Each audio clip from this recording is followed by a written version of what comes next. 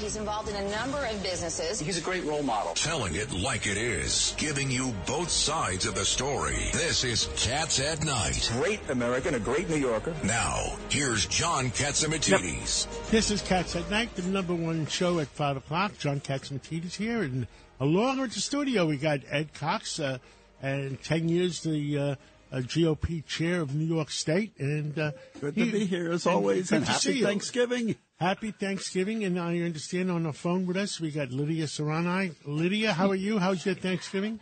It's good. I'm actually it's called Opal, so I almost sound like I'm in the studio, thanks to our fabulous engineer, Dan Herschel. But yes, the Thanksgiving is still going on. I'm up in my office, and my family is downstairs, and I've been cooking all day. Well, that sounds wonderful. What did you have? Did you have turkey? We had turkey. We also had lamb chops because Albanians, we love ourselves some good baby lamb. And then, of course, we have the other usual sides. We also have to have pasta. You have to have a little bit of everything. How about you guys? Well, we had turkey. Now, the big question this morning when I was on with Dominic Carter this morning, do you like dark meat or white meat? I'm going to use Greg Kelly's response. I'm a vegetarian. Oh, my God. I don't believe that somehow. And on the line we have the borough president of Staten Island. How are you doing today, Vito Fossella?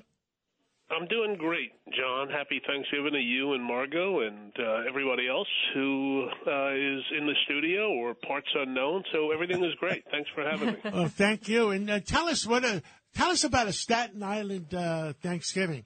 You guys had your Italian background and a little bit of Irish. And yep. Tell us about that Thanksgiving in Staten Island.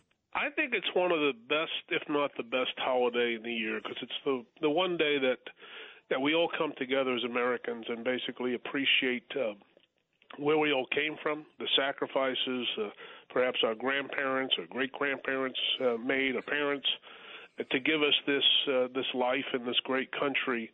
And it goes back, 400 years to the first pilgrims who arrived. But today, for example, we're at our good friends, dear friends Mike and Sarah Dana's house, as we've been doing for years, and their brothers, Matt and Jay are here with their families. So it's about coming together, a nice lasagna, tray of lasagna, followed by turkey and accompanied by 400 different types of vegetables and everything else. But most importantly, it's about sitting around a table and just being with people you want to be around, and with our family and theirs and close friends. Now, tell me, you don't talk about politics. What do you talk about?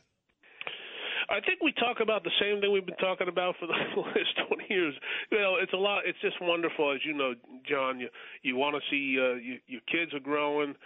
You want to know how they're doing, whether it be in college or their jobs, or as people are getting engaged and getting married and all that stuff. So it's a lot of just catching up.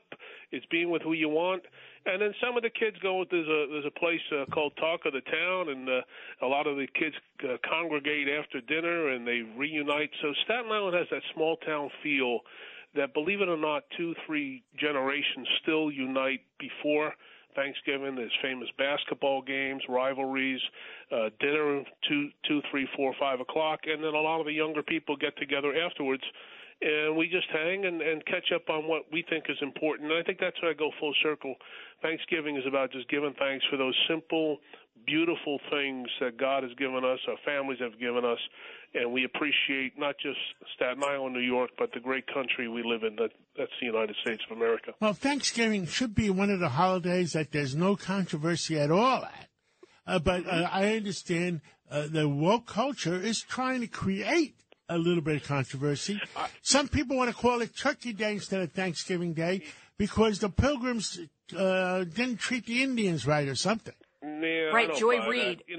I would say this, and that is the one element that we tend to sort of miss on Thanksgiving, that the folks, the Pilgrims who came, nobody's perfect, right?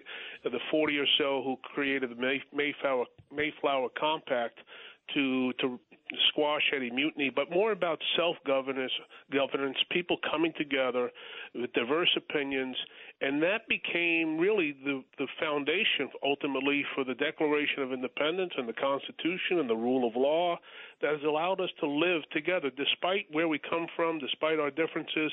And yes, I remember years ago, in fact, I ran into my kindergarten teacher once, and she said she had to have two different seatings at two different tables because politics was destroying Thanksgiving.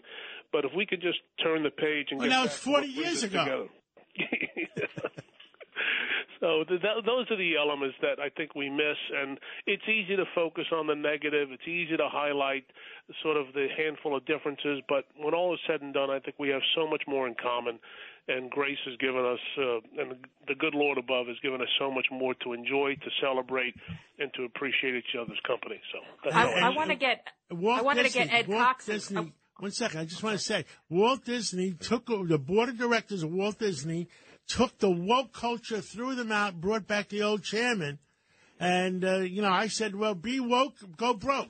And the stock of Walt Disney was down to half the price of what it was when the old chairman was in. And now they got the new chairman in, and maybe they'll straighten things out. I hope so. I think what happens is the world, the sort of, at least in this country, I think it ultimately self-corrects, right? People get together. They say if the fringe goes off in a bad direction, and obviously the board of directors has an obligation fiduciary to its shareholders. And despite one's political opinions, if you're destroying the company and destroying the stock price, you're hurting the shareholders, so a change has to be made. And I hope that we can get back into, as I say, getting back to things that we can come together on and agree with and just appreciate this wonderful country of ours. Yeah, I think we're right in the middle. Ed Cox here. I think we're right in the middle of doing that now. Elon Musk is doing that with Twitter, right? Same thing. Elon Musk, I think, is going to be successful. He wants a little bit of common sense. That's why I was a little bit surprised how President Trump treated Elon Musk. Why make Elon Musk an enemy? Yeah, and Ed, to your point, I think what happens is when those who really claim to be tolerant and embrace free speech and they really don't, when they start screaming loudly, that means that chances are it's going to be successful. So I think that's where we need to get back to, and just remember that. I keep repeating, we have so much more in common and so many good people in this country, in this city, and of course on Staten Island, that we want to do good. We want to do good for the next generation, and I really have to believe that that's going to happen. Lydia, you wanted to say something. Oh, I wanted to get your reaction, everybody's, to MSNBC host. She said that Thanksgiving is a fairy tale. She links the holiday to slavery. She claims it's a simplistic fairy tale perpetuated by the right to hide how the U.S. was we had that button someplace. Remember that button? You know what it said? Yeah. She's full of crap. She said the United States was founded on genocide and ongoing white supremacy. Ed Cox, I want to hear your take. You got to be kidding. I mean, this is the one holiday crap, everyone can give thanks to the good Lord and to the people who formed this great country and made us really, all nationalities are welcome here under our Constitution. That's the way it works. Yeah. A very unique country. You know, what happened 200-300 years ago, that was their way of life then, and it is what it is. I mean, the person who's full of crap is this lady from MSNBC, and I'm going to forget her name because you know why? She's irrelevant. Well, and I would also add, and that's the beauty of this country, right? That's what I sort of said, but the Mayflower Compact became the foundation of the Constitution that granted, among other things, the freedom of religion, but also the freedom of speech that she chooses to exercise. And at this point, we like to think about, Mary Pat and I, just about the people, men and women who are wearing our nation's uniform, who are in harm's way, away from their families and loved ones, serving across the globe.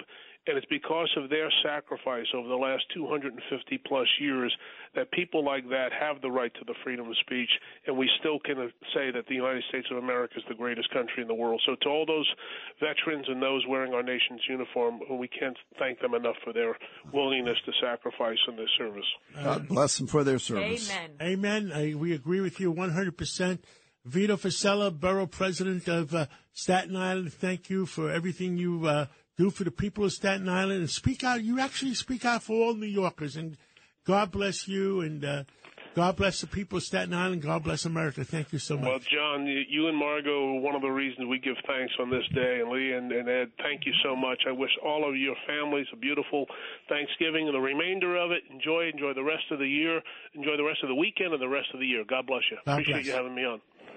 Well, I'll tell you, it's getting dark out there, but at least the weather wasn't that bad, Ed.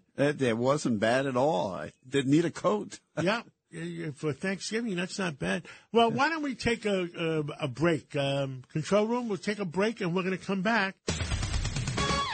Talk Radio 77 WABC. Ohio, ready for some quick mental health facts? Let's go. Nearly 2 million Ohioans live with a mental health condition. In the U.S., more than 50% of people will be diagnosed with a mental illness in their lifetime. Depression is a leading cause of disability worldwide. So why are some of us still stigmatizing people living with a mental health condition when we know all of this? Let's listen to the facts and beat the stigma. Ohio, challenge what you know about mental health at beatthestigma.org.